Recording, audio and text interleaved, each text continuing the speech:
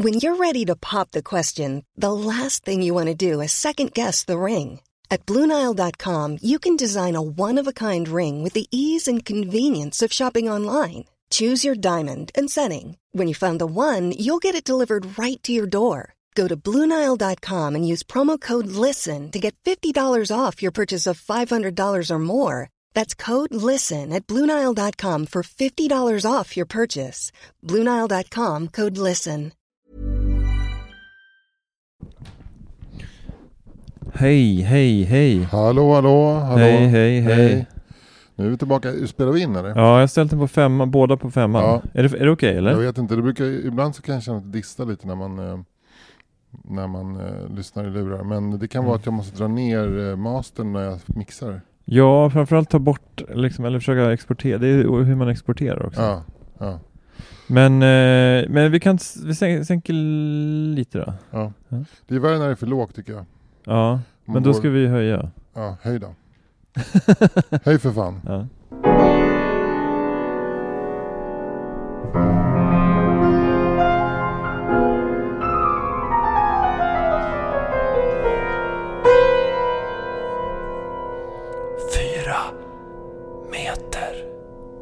Jättebra, det är så jävla nice. Jag såg någon så här stand-up special med Bill Cosby från 70-talet.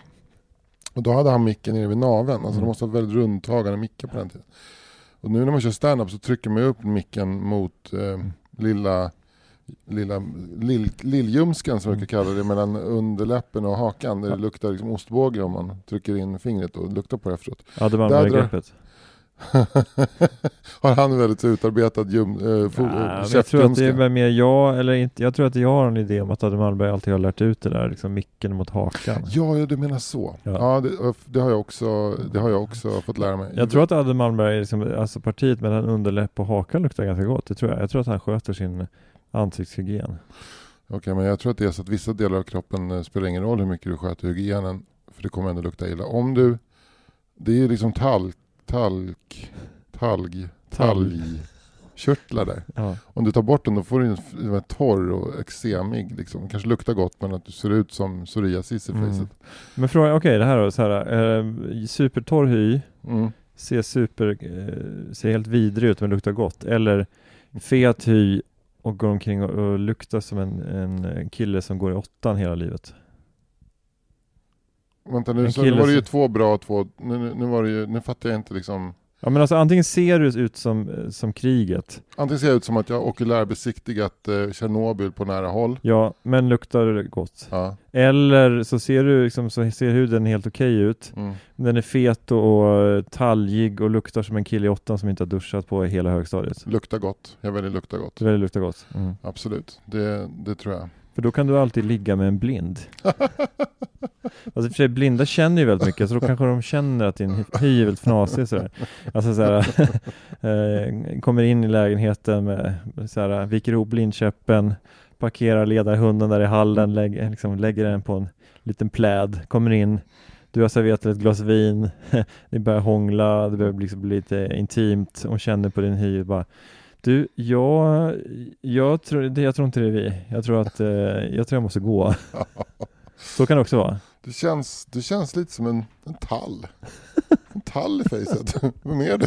Det känns lite som en och luktar tall också. Luktar gott. En tall efter skogsdöden. Ja. Hellre tall än talg. Skulle man kanske vara. En ny kampanj. Ja, nej, men det är klart att man vill lukta gott. Men apropå det så hörde jag någonting. Det var något reportage om dagens skolungdom, eller jag hörde det av någon som hade hört ett reportage, och det är väldigt osäkra källor. Men att barn på högstadiet, de duschar liksom inte på gympan. Alltså det är många som inte vill duscha. Det har jag också märkt, eftersom jag har barn på högstadiet hemma. Men de duschar inte? Alltså oklart, men ofta är det så att de tränar också efter plugget, och då så kanske de spar på en dusch. Därför att de är rädda för att just bli sådär fnasiga och liksom torra. Ja. Men jag har märkt en viss... Men det är väl en sak om man går och tränar efter skolan. Ja. Går till gymmet. Ja. Och sen går hem. Det är väl en sak. Men att ha idrottslektion och sen inte duscha och sen ha lunch och NO på eftermiddagen. Det är ju inte... Det där är en gammal sanning som du och jag som är uppvuxen på 70-talet dras med. Men jag tror det är ganska vanligt att till och med att många barn har gympa i sina reguljära gångkläder. Okej. Går in på gympan, har gympa och skyndar upp på har SO eller matte eller Men kemi. hur kan det vara tillåtet? Dels tror jag att modet är mer åt gympaklädeshållet idag. Ja. Så att de känner att jag har ju ändå mjukisbyxor på mig. Sen så vet jag också att det är tajt att hinna. Ibland så schemaläggs det som om schemaläggaren var funktionsvarierad. För det kan vara så här gympa och sen är det 5 minuter, sen ska du ha hemkunskap. Och då blir det, du får inte gå för tidigt för gympa, så då är det 5 minuter på dig då att ta en dusch och byta om och sådär. Så att många rationaliserar bort det vet jag. Mm. Och men sen, det var inte så sen också att det förekommer en viss form av flugornas herrementalitet i duschrummen idag som kanske inte vi såg på samma sätt. Så att duschrummet är inte riktigt det är liksom inte ett happy place för många. Nej, precis. Som duschrummen var på 70-talet. Fan vad schyssta killar var mot varandra då. Det var inte alls några kissbomber eller snärtade handdukar då, utan det var ingen som kollade på varandras pubertala kroppar på ett nedvärderande sätt på något sätt alls. Kissbomber och sånt, det var sånt man hade läst om i romaner. Från Norge. Kissbomben av Neville Shute. Men nej, men jag är förargad och förfärad och äcklad. Ja, men vänta tills Bosse och Fred kommer upp i den åldern så kommer du få känna på. Men om de inte duschar efter gympan, då kommer jag hemskola dem. Då kommer jag liksom skylla på någon slags religiös minoritetsgrej. Det är så? Ja. Och den religionen heter man måste duscha efter gympan. Ja. Jag kommer ihåg när jag började skolan så fick jag panik när jag fattade att man skulle vara tvungen att duscha efter gympan. Då gick jag i 1:an. Och just det där med att klä av sig naken och duscha. Jag var också rädd för att få vatten i håret. Så jag undrade om det var okej att jag fick med. Men vet att det fanns ett brätte man kunde ha runt skallen så att man inte fick tvål i ögonen. Om det var okej att jag tog med mig det till skolan. Nej, men jag fattar ju att samhället utvecklas. Jag fattar ju att det händer saker både kulturellt och ekonomiskt och tekniskt och socialt. Ja. Men vissa saker accepterar jag bara inte. Alltså som, till exempel att folk inte duschar. Nej, till exempel att folk badar med kalsonger under sina badbyxor i simhallen. Jävla tönt mentalitet. Du är sån jävla scout alltså. Du är sån riktig sån gammal militär. Ja, verkligen. Verkligen. Och jag har inte ens gjort lumpen. Men jag verkligen har en så här militärmoral har jag. När det gäller sådana grejer.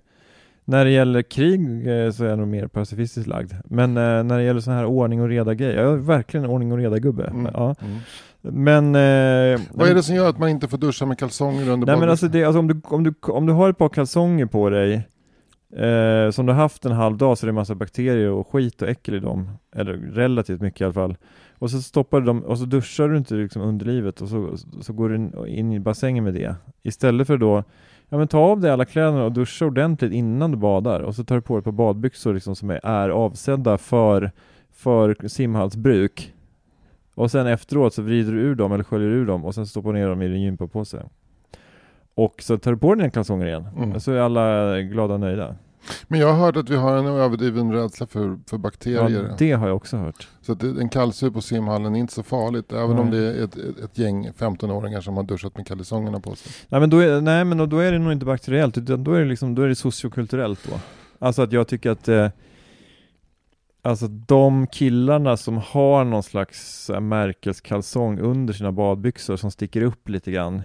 Att de vill vara tuffa, de tror att de är tuffa, men i mina ögon så är de töntigaste töntarna som har töntat sig. Det kanske har att göra med att att det här är liksom väldigt känsligt för dem att ta av sig kalsongerna och visa snoppen. Ja, men det visar ju vilka töntar de är. Men då blir det inte bättre om du ställer bredbent naken framför dem då och säger ta av er kalsongerna nu pojkar. Nej, men då blev jag antagligen åtalad för förargelseväckande beteende. Ja. Alternativt så här, försök till våldtäkt mot barn. Men så det vill jag gärna inte göra. Men är det så att säga, den mentaliteten bland kids är ute efter? Är det som provocerar det mest? Eller är det att de inte har koll på hygien? Det är både och, tror jag. Okay. Ja, hela paketet provocerar mig. Alltså jag tycker man får välja sina krig lite. För det där är ett krig som du kommer förlora och som du kommer få magsår av om du inte bara släpper det. Ja. För det påverkar ju bara dem och deras intimhygien. De kommer ha en högre grad av rodnad i ljumskarna och eventuellt svampbildning under förhuden och sådär. Men det drabbar ju inte dig. Jag tror det börjar med kalsonger under badbyxorna och slutar med gängkrig i förorterna. Man har sån här härlig, också så här, riktigt så här Täby-farsa orsakssambandsgrej. Så här. Ja, det var ju apropå det så var det inför de ett tiggeriförbud på Lidingö nu. Och så var det någon reporter från SVT Stockholm som hade åkt ut och frågat man och kvinna på gatan vad de tyckte. Och så var det ganska många som sa att men det är fattigdomen som är problemet och tycker det är konstigt och sådär. Och men det är, jag vet inte vad ett förbud ska innebära. Och så var det någon som sa men det här är bra, jag tycker det är obehagligt att se dem sitta och tigga utanför affärerna. Jag har jobbat hela livet, de kan väl också skaffa ett jobb. Vad tänker du då? Men då blir jag ju också upprörd. För då tycker jag att det är någon som har en helt skev världsbild. Alltså jag tycker det är så himla... Jag tycker man ska ställa krav på folk, men jag tycker också det är så här billigt och så här säga du kan ju bara så. Det handlar ju inte om det heller. Det handlar ju bara om att det är jobbigt att gå förbi en person som sitter med en kopp och säger tack. Ja men exakt. Och det är liksom mitt gamla mantra är ju att men det är klart vissa tycker det är obehagligt att se en tiggare, en romsk EU-migrant sitta utanför Coop. Ja. Men jag tycker det är liksom obehagligt att se moderatgubbar åka omkring i dyra fordon i Danderyd och Vellinge kommun. Det skulle jag vilja förbjuda. Som de har skatteplanerat sig till också. Ja, men så där kan vi inte hålla på liksom, och förbjuda det som en själv tycker är lite obehagligt att se. Nej. Det är ju filosofiskt undermåligt. Ja.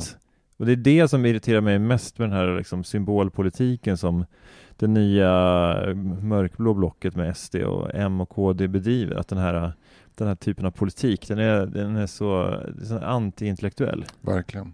Jag håller verkligen med. Där tycker jag att det är lite märkligt hur, jag menar, Stefan Löfven alltså det här är en gammal nyhet, men Stefan Löfvens framträdande i Agenda för 1,5 vecka sedan, det var väl inte en PR-genialitet som låg bakom det. Det kan man inte säga. Det var ju inte det skarpaste Stefan Löfven har slängt ur sig. Men det han sa tror jag egentligen att jag skriver under på. Du säger att kriminalitet är inte etniskt betingad, den är socioekonomiskt betingad. Kommer du från ett annat land till Sverige, kraschlandar här, så klart att du hamnar socioekonomiskt ganska långt ner i källan. Men så är det. Men det var ju det han sa. Ja, jag visste. Ja. Men alla bara, nu är det nog, är det nog. Ja. Men då är det folk vill att han ska säga är då att det är på grund av då den stora flyktingvågen som vi har hamnat där vi har hamnat för att de har svårt att etablera sig i samhället och därför blir det socialt utanförskap.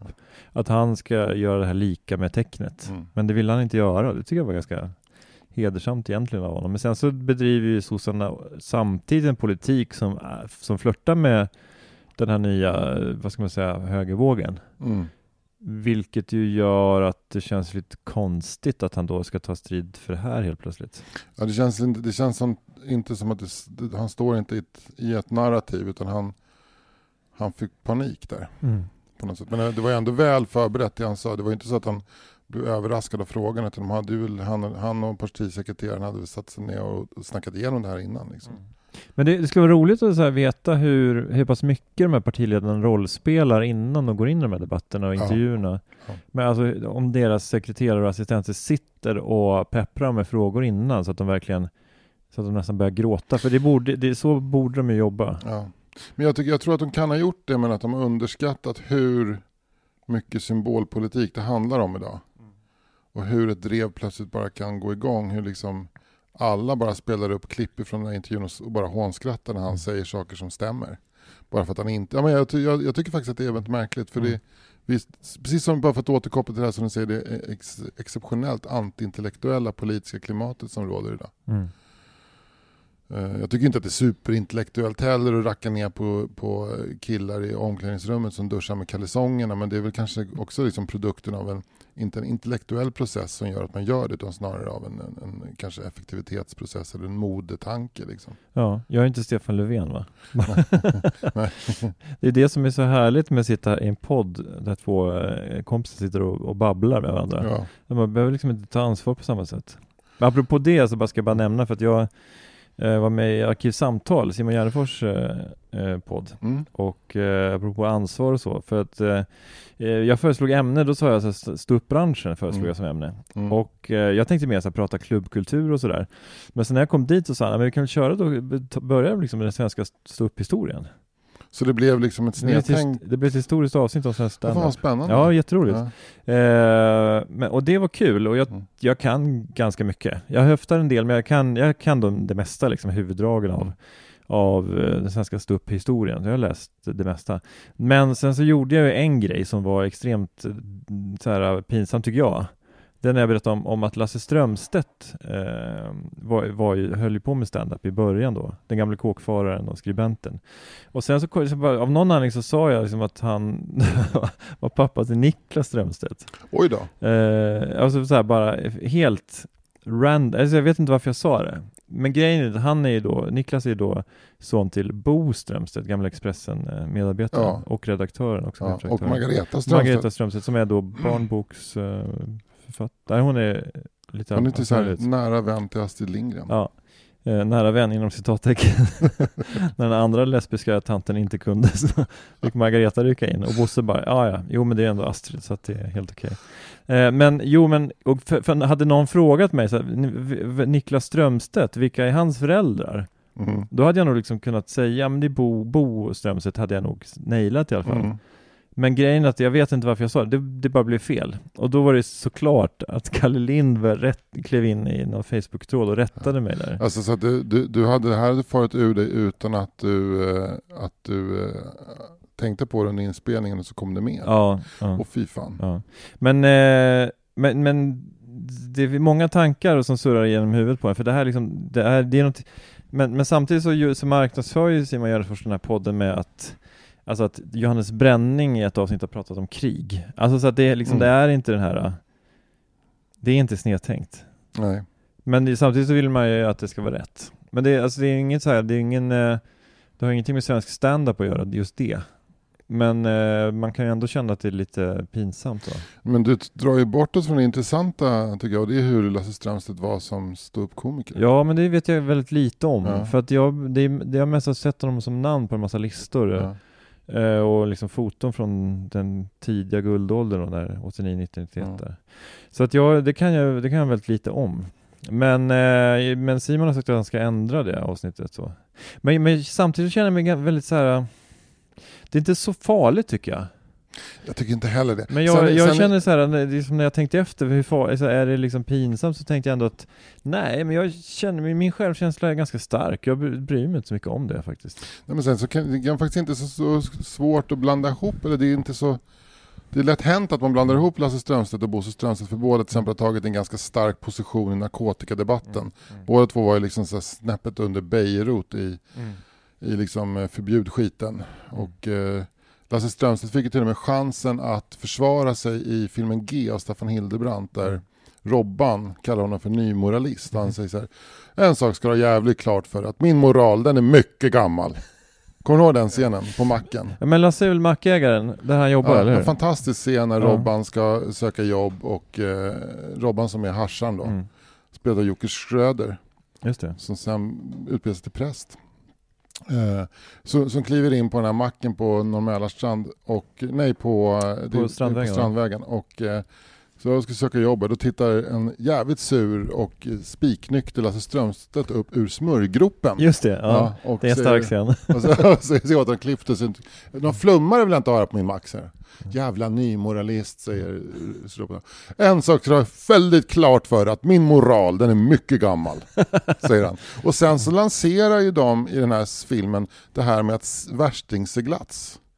Därför att sen så är ett skeende när Jocke Schröder eller Robban råkar illa ut, bland annat för han stryker Dominic Hensels karaktär, Sudden. Och det är hasch och han hamnar längre ner i underjorden. Det finns ju liksom, enligt den gamla dramaturgen Chris Fågler, så ska förr eller senare hjälten ner i liksom dödsriket, och där hamnar ju Robban i dödsriket liksom bland sprutnarkomaner, och det blir sådana kvinnor som visar brösten och allting blir mer med ångestladdat. Och så bara en tjej som visar tuttarna och bara oj vilken ångest, vad jobbigt. Ja, där blev det fel plötsligt så här. så här, men det här var väl supergött. Ja, men det där används för tonårspublik. Så här. Hur kommer de svenska tonåringarna reagera på biograferna runt om i Sverige när de ser det här helvetes moraset, den här Dantes inferno? Vi ska visa ett par nakna kvinnobröst. Någon räcker upp handen. Är ni säkra på att det här kommer uppfattas som så hemskt? men Staffan Hildebrandt är homosexuell, så för honom kanske det är väldigt ångestframkallande. Det väcker många onda minnen till liv. För att koppla till Marcus Johanssons gamla stand-up-rutin. Första gången han såg ett par kvinnobröst var i Ronja Rövardotter. Blodet ska flyta! Blodet ska flyta! Att det är någonting, alltså, det kanske var så att det var inte mänskliga bröst, det var någon slags vildvittror, så här amazoner, någon slags sagoväsen. Men alltså, i svensk film så har ju kvinnobröst varit väldigt mycket liksom laddade med skuld och alltså att du balanserar på en skör gräns över till mörkret, till Hades. Det är samma som, har du sett filmatiseringen av Utvandrarna? Fast det var väldigt länge sedan. Men det finns ju en scen där faktiskt också en karaktär som heter Robert, fast inte Robban, men Robert har gått vilse på Guldfälten och hamnat på någon bordell. Och finns också i det här samma plats då är Chris Fågler nere i liksom dödsriket, då är det någon kvinna som sliter av sig på överkroppen och han liksom kastar sig därifrån ut i friska luften. Men efter den här natten då när Robban så vaknar han återigen utskiten och bakis på en parkbänk bredvid den här bensinstationen och blir väckt av Lasse Strömstedt som bjuder honom på kaffe, och sen så får de åka ut och segla och hamnar i sjönöd, och han skriker: jag klarar inte det, det klarar det visst, hugg in för helvete, här finns det inte tid att lipa och gråta. Och sen kommer de in och då är han helt klar och nyklippt och då är han nyspydd och duschad och gråten. Ja, precis. Ja. Och framförallt drogfri. Men det pinsamma är att efter allt det här så han vill inte duscha. Lasse Strömstedt bara, det är en sak ska du få jävligt klart för dig. På den här macken så duschar vi och då tar av dig kalsongerna. Men du Anders, det känns som att du har väldigt starka känslor för filmen G. Du har det är många scener som sitter fast i ditt medvetande. Absolut. Ja. Det var ju en film som dels så hade vi precis flyttat tillbaka till Stockholm. Vi hade bott på landet och kommit tillbaka till Stockholm det året som filmen G kom, eller kanske året innan, så att jag fick ju liksom Stockholm öppnade sina dörrar. Det är också en fantastisk sommarfilm, så att jag såg kanske inte så mycket det här pekfingret mot hasch och att spela i syntband. Mer att jag älskade liksom miljöerna och karaktärerna. Jag hade sett så typ Sebbe Håkansson som spelar, jag kommer inte ihåg vad hans karaktär heter nu, men Sebbe Håkansson på stan på riktigt och liksom, så att det kändes som att den öppnade dörren till min tonår väldigt mycket. Så man ville skaffa sig Converse och dammiga jeans och glida runt på solstänkta kajkanter och skata och så. Var bodde du då? Fruängen. Ja, just det. Men åkte du inte till stan liksom, åkte upp och satte dig på Skinnarviksberget och drack en folköl och såna grejer? Ja, jag var väldigt sen med alkoholen, men jag gled mycket runt på stan. Skaffade faktiskt en Stockholmskarta och ett SL-kort och rev av hela tunnelbanenätet för att lära mig stan. Liksom. Och Stockholm är ju väldigt magiskt så här, i maj-juni. När den är liksom fortfarande fräsch och om det är fint väder så är det väldigt härligt i Stockholm. Också att folk har gått så länge i vinter och plötsligt bara vaknar upp och kommer ut. Och just i den åldern så kommer alla ut ett år äldre på något sätt och så här ska upptäcka någonting. Men jag har en spaning om det här med när folk tar av sig kläderna. Att på vinter så ser alla likadana ut. Alla går omkring med en svart jacka. Men sen på sommar så är plötsligt på Sveavägen så kommer någon med så här rollerblades och chaps och så här BH med amerikanska flaggan. Och så här tonat, färgat hår. Och så bara, vad med det? Ja, precis. Det var hon som gick i den här svarta jackan. Liksom. Ja, just det. Ja.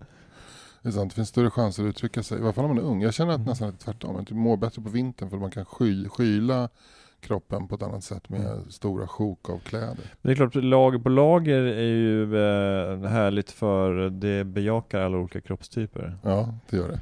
Men ska du bara gå med liksom en t-shirt, ett par shorts och ett par Espandrillos, det avslöjar ju mer. Då vill man ju ha mer en kropp som Marcus Berggren. En smal, lång kropp liksom. Inte med någon jävla liksom, liten 10 kilos potatissäck på mitten. En sån popkropp. Ja, en sån riktig popkropp. Med på en lite för kort t-shirt och ett par lågt skurna jeans och espadrillos och bara var skön. Slänger man på sig en linnekavaj så är man klädd. Och så bara oversized, lite tonade brillor bara på det. Och inte vara 2 meter lång utan bara 1,89 liksom. Perfekt. Ja. 1,89 lång, 81 kilo. Där har du det. Jag hör vad du säger. Men det har jag alltid tänkt när jag provar kläder, så provar kostymer och sånt, så ser jag för mitt inre att jag är 1,89 lång. Och då blir det här en bra kostym. Men så inser jag att jag är 2 meter lång och mycket bredare. Då blir det mycket, alltså kostymen blir bara en massa sjok av tyg som jag ska på mig, som en stora pyjamas. Liksom, proportionerna blir felaktiga. Liksom. Deppigt. Ja, skitdeppigt. 4 meter. Quality sleep is essential. That's why the Sleep Number Smart Bed is designed for your ever-evolving sleep needs. Need a bed that's firmer or softer on either side? Helps you sleep at a comfortable temperature? Sleep Number Smart Beds let you individualize your comfort, so you sleep better together. JD Power ranks Sleep Number #1 in customer satisfaction with mattresses purchased in-store. And now, save 50% on the Sleep Number Limited Edition Smart Bed for a limited time. For JD Power 2023 award information, visit jdpower.com/awards. Only at a Sleep Number store or sleepnumber.com. A lot can happen in 3 years, like a chatbot may be your new best friend. But what won't change? Needing health insurance. United Healthcare Tri-Term Medical Plans, underwritten by Golden Rule Insurance Company, offer flexible, budget-friendly coverage that lasts nearly 3 years in some states. Learn more at uh1.com. Jag skulle faktiskt vilja bara nämna varför vi ställde in förra veckans avsnitt av 4 meter. Då gjorde du en jättefin, tycker jag, en rolig liten exposé över gamla sketcher från Carpe fucking Diem. Ja. Som man skrattade mycket åt, särskilt den här som handlar om hur man gör biopics. Väldigt rolig. Den är så jävla sann. Eftersom jag befinner mig i film- och tv-branschen så den är fruktansvärt sann. Vad kul att höra, för att när vi skrev det så gjorde vi det en väldigt absurd. Ja, men alltså själva, det är klart att liksom, hemhämtningen är brutalt absurd. Ja. Alltså, vad var det Björn Borg skulle ägna sig åt för sport? Golf. Men just det där att det känns inte så spännande. Så.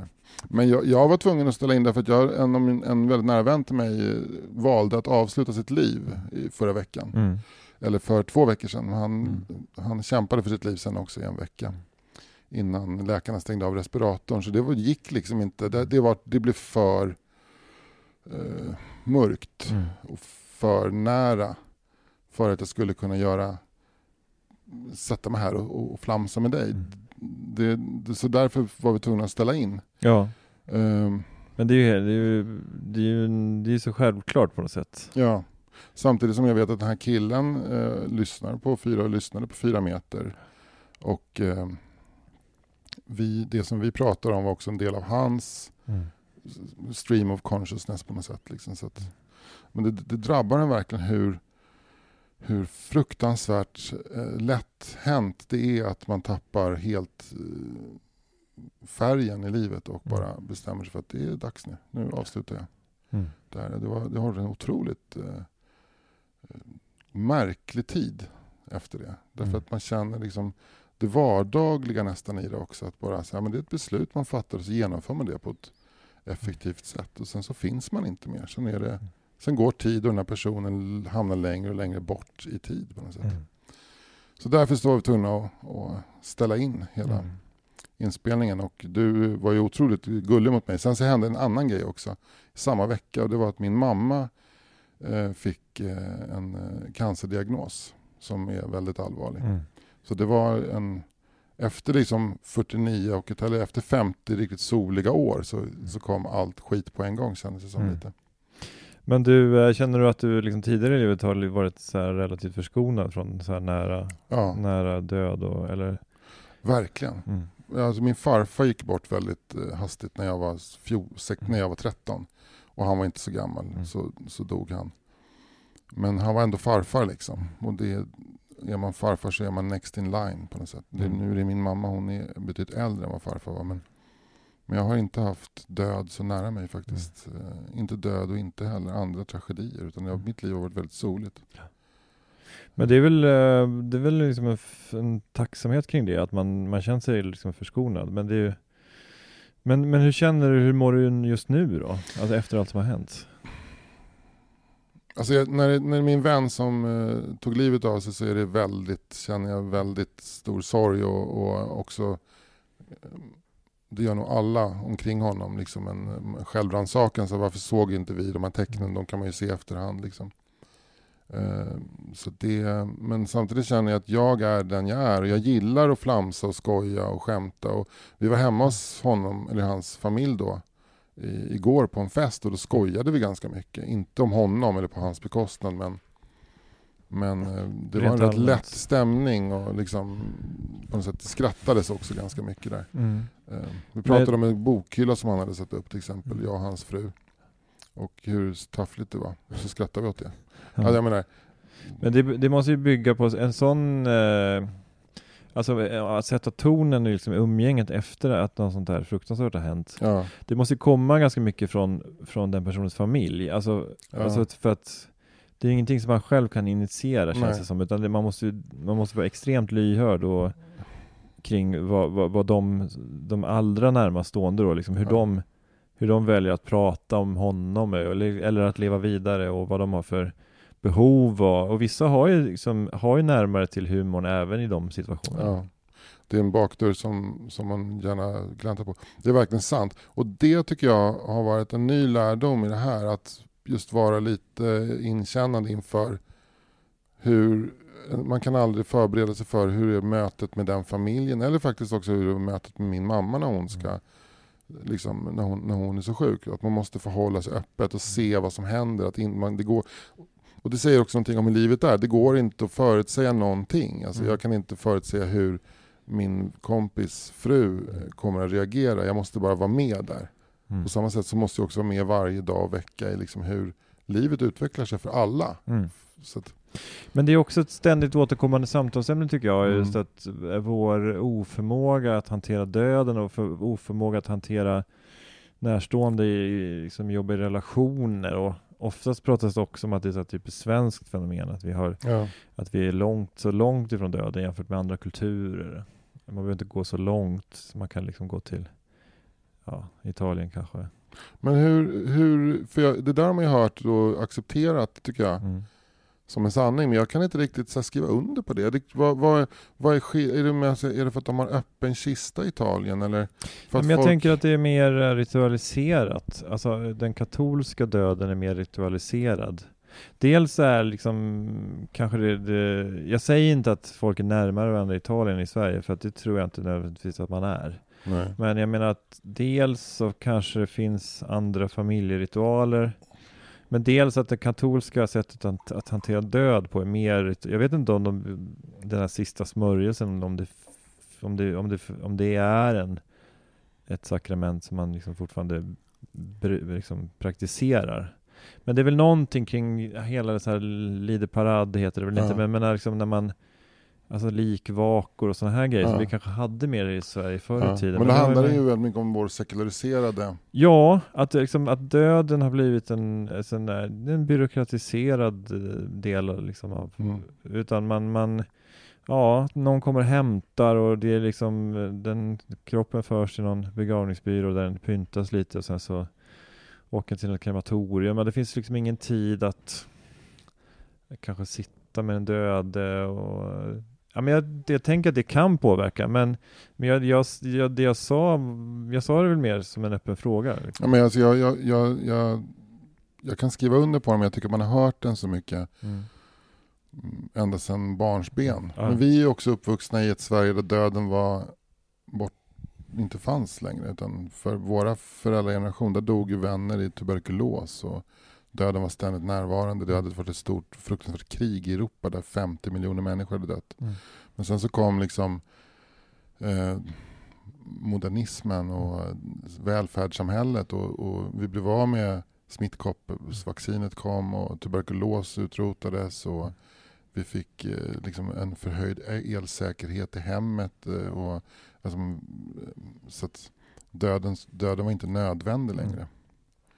Men det är alltså alla nollvisioner som vi har i samhället kring, alltså ingen ska dö på en arbetsplats, ingen ska dö i trafiken, ingen ska dö av det ena och det andra. Liksom, det är ju på något sätt en strävan efter att utplåna döden helt och hållet.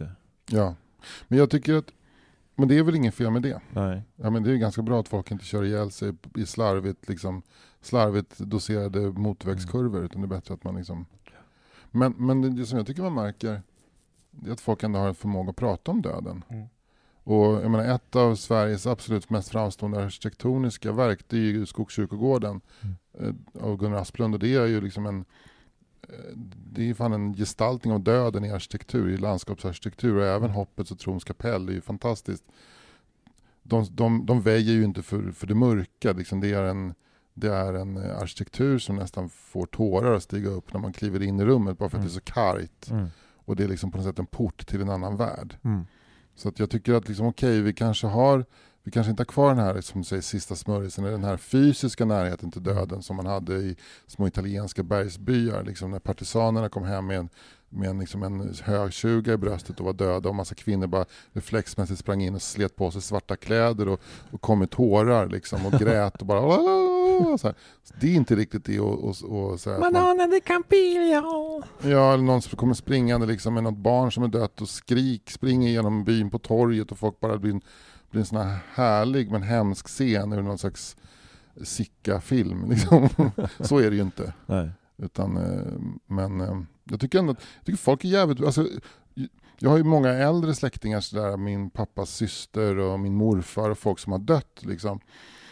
Och de begravningarna, alltså, oftast tycker jag att en begravningsmåltid är trevligare än en bröllopsmåltid. Därför att det är en känsla av liksom, att folk har gråtit lite och det är ett allvar som vi behöver. Medan en bröllopsmåltid mer andas stark oro inför framtiden. Ja, så är det ju. Ja. Det är lite deppigt då att känna den känslan. Ja. Först så trodde jag att du ville få in det på ett spår där men vi borde liksom vara lite mer allvarliga när vi håller våra bröllopstal, eller när vi ska inte festa så mycket på bröllop. Vi kanske skulle våga prata lite mer om den höga skilsmässostatistiken, för det pratar vi inte heller mycket om. Nej. I sådana fall. Alltså när det kommer till relationer, att det är någonting här är potentiellt livsfarlig situation du går in i nu. Det här kan sluta med sån katastrof. Ja. Men det kräver ju också ett brudpar som har liksom humor och roliga kompisar och föräldrar som fattar ett skämt, om man ska våga sig på liksom, hålla dem talen. Ni har nu inträtt i en potentiell livsfarlig situation. 70% av allt dödligt våld sker i hemmet. Och här kör ni igång. Startar ni en ny liksom. Och nu ska ni starta ett hem. Jag var på ett bröllop en gång i Kista, där var i slutet på 80-talet. Det var en kompis till mig som var under 20, och hans tjej hade nog inte ens gått ut gymnasiet, och så hade de fått ett barn. Och av någon anledning så bestämde de för att gifta sig, vilket var väldigt märkligt, för de var inte ens kära i varandra. Nej. Och det var liksom så här, det var så alldeles ont i magen inför det här bröllopet. Och jag kommer ihåg att min kompis började så här, fan, man skulle vara schysst med en svensexa. Men vi var så illa berörda av det här bröllopet, så det var ingen svensexa. Och sen var det ett bröllop vid 11 i någon kyrka, och sen en sån där klassisk kaffe och smörgåstårta i en gemensamhetslokal i Kista. 14:45 slut. Kista-träffen. Ja, men typ så här. Och några gamla russin till gamla äldre släktingar som är där. Och det är liksom en nyfödd unge. Och de där russinen, de var i vår ålder. Ja, det var de förmodligen. Så jävla deppigt. Men sen också den här klassiska... Fan vad gamla de är. De är fan 46 och 52. Fan vad pinsamt. Ja, vad hemskt. De är fan döda. Men, och sen så att bruden... det är också sån här Stockholms förortsgrej, så här, bruden och brudens morsa sitter och ammar varsin unge. Och sen säger ändå någon sådär bara så här, ja, det ser man, det blir mycket lycka det här. Vad mycket kärlek i det här. Ja. Man bara, nej, det här är inte kärlek. Ja. Det här är ungefär lika sexigt som att handla på Bauhaus liksom. Okej, men och det här höll inte? Det höll i några år. Ja. Men så var det redan då att du gav den, jag ger det ett par år? Ja, jag tror inte ens att jag ger det ett år. Att jag gav det någonting i månader. Men om ni hade kanske varit lite mer entusiastiska kompisarna så hade det kanske gått lite bättre. Ja, kanske. Till exempel om jag hade följt med hem till brudparet efteråt och konsumerat den backen öl och den Janssons frestelse som fick reda på att de hade gjort för en eventuell eftersläckning. Men vi så jävla illa berörda bara satt på tunnelbanan in till Södermalm igen. Ja, men för jag tyckte det var ni vände de ryggen. Tyckte ni det var lite ogina alltså. Ja, varför denna liksom ryggmärgsreaktion? Jag vet inte, men det var någonting med att vi kunde inte hantera hur illa det här skulle gå. Men var det också så här för att ni kände att men vi är också 19-20 år gamla, vi förstår inte vad det här är. Vi förstår inte vuxenvärlden, vi förstår inte vad ett bröllop är, vi förstår inte vad barn är, vi förstår ingenting. Nej, vi var ju barn. Ja, exakt. Vi var ju barn. Ja. Alltså jag hade precis gått ut gymnasiet. Hur skulle ni förstå eftersläckning? Hur skulle ni förstå Janssons frestelse då? Varför ska jag äta julmat nu? Äcklig julmat med liksom fisk i. Ja, precis. Öl förstod vi i och för sig. Men det var som att vi liksom inte kunde, och vi var tvungna att slita oss loss från det här. Men då tänkte man så här, vad fan vad äckligt det är så här. Och så här, idag om någon har frågat så här, vill du följa med på lite prinskorv och Jansson, så här man tänkt, wow, surf and turf. Nu är man så jävla mycket mer orienterad mot det kemiska tycker jag. Ja. En starköl är god var man än tar den. Men om jag skulle gå ner på pizzerian i Årsta och ta en starköl 1991, då skulle jag få en jättestor ångestattack och livskris. Men skönt att då when life gives you starköl, drink it. Ja. det är fan, det är livsvis. Vi gjorde det faktiskt efter att jag och mina syskon hade träffats hemma hos mina föräldrar. De hade berättat om det här som beskedet att min mamma är sjuk. Då ska jag säga att hon har fått en sjukdom som är behandlingsbar, men hon kommer aldrig bli frisk. Så det handlar om att hon kommer att bli behandlad och sen så kommer man se till att hålla det här tillbaka. Men alla är väldigt ledsna liksom. Men då så sa jag till min syrra att fan är man sugen på starköl? Ja, det är jag verkligen sånt. Så gick just till så här rondellpizzerian i Årsta och satt oss där på fredagskvällen och drack öl tillsammans medan de Årstaborna ramlade in och beställde in sina plankstekar. Och det var jävligt mysigt bara. Fruktansvärt mysigt med den där öl. Men det låter som ett extremt bra sätt att på något sätt bearbeta allting som händer i huvudet på en. Ja, men det är mycket. Men det är, fan, så är det väl att vara människa, ha många kontaktytor mot andra människor. Folk dör, folk blir olyckliga. Och jag vet inte vad ska jag säga. Men jag skulle gärna vilja säga någonting som försvarar varför man sitter och tjabbar med dig när folk dör. Men det är också något som är väldigt viktigt. Men det är väl, för mig är det viktigt. Det är väl, ja men såklart det är. Och det är ju den här marken är också minerad med massa klyschor såklart. Men the show must go on, det finns ju någonting i det också. Att du vet man alltid säger, han hade velat att vi skulle göra det här, eller hon hade inte misstyckt, eller hon hade tyckt det var bra om vi gjorde det och så. Det var faktiskt en kille som höll ett otroligt bra tal på min kompis. Vi hade en minnesstund för honom igår. Och det kommer att bli en begravning längre fram. Vi hade en stor minnesstund och fest liksom. Och det var en kille som höll ett tal och han började prata och sa så fast, och för han och den här killen som gick bort hade varit på en begravning tidigare i höstas, så då hade det varit mycket vackra ord om den mannen som dog. Och så sa han så här, men jag kan inte säga något. Jag kan bara säga han är död nu och det är för jävligt. Det är för jävligt. Han är död, han finns inte. Det är det enda jag kan säga just nu. Det är för jävligt. Och det tycker jag är också väldigt kärnfullt och bra på något sätt. Ja. Men du, jag tänker verkligen mycket på dig och din familj. Det känns ju som jävligt tuffa tider. Liksom. Jo, men det är priset man får betala när man älskar många människor. Och det kommer att drabba dig också. Liksom, det är så det är. Att leva. Men apropå död. Nu är det slut. Det här avsnittet är faktiskt slut. Men jag skulle vilja göra reklam för den 21 december. Så jag har väl en liten återträff med alla mina kamrater. Succépodden från 2012 till 2015. Vi spelar på Skalateatern i Stockholm. Och det kommer vara stand-up.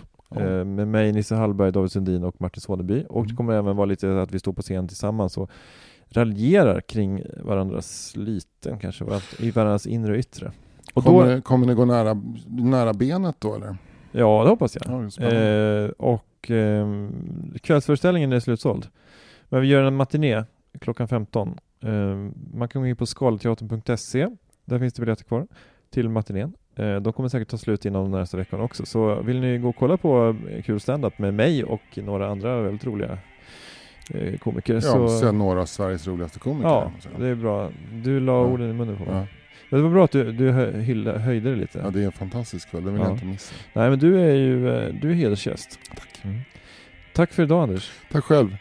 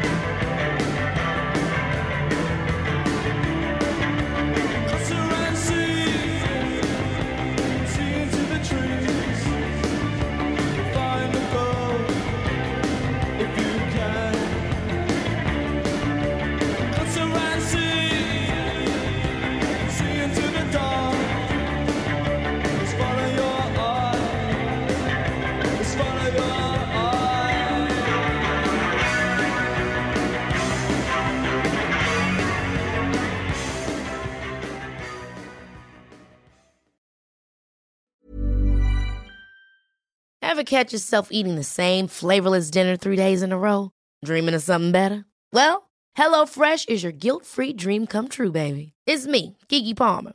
Let's wake up those taste buds with hot, juicy pecan-crusted chicken or garlic butter shrimp scampi. Hello Fresh. Stop dreaming of all the delicious possibilities and dig in at HelloFresh.com. Let's get this dinner party started. Even when we're on a budget, we still deserve nice things. Quince is a place to scoop up stunning high-end goods for 50 to 80% less than similar brands. They have buttery soft cashmere sweaters starting at $50, luxurious Italian leather bags, and so much more. Plus, Quince only works with factories that use safe, ethical, and responsible manufacturing. Get the high-end goods you'll love without the high price tag with Quince. Go to quince.com/style for free shipping and 365-day returns.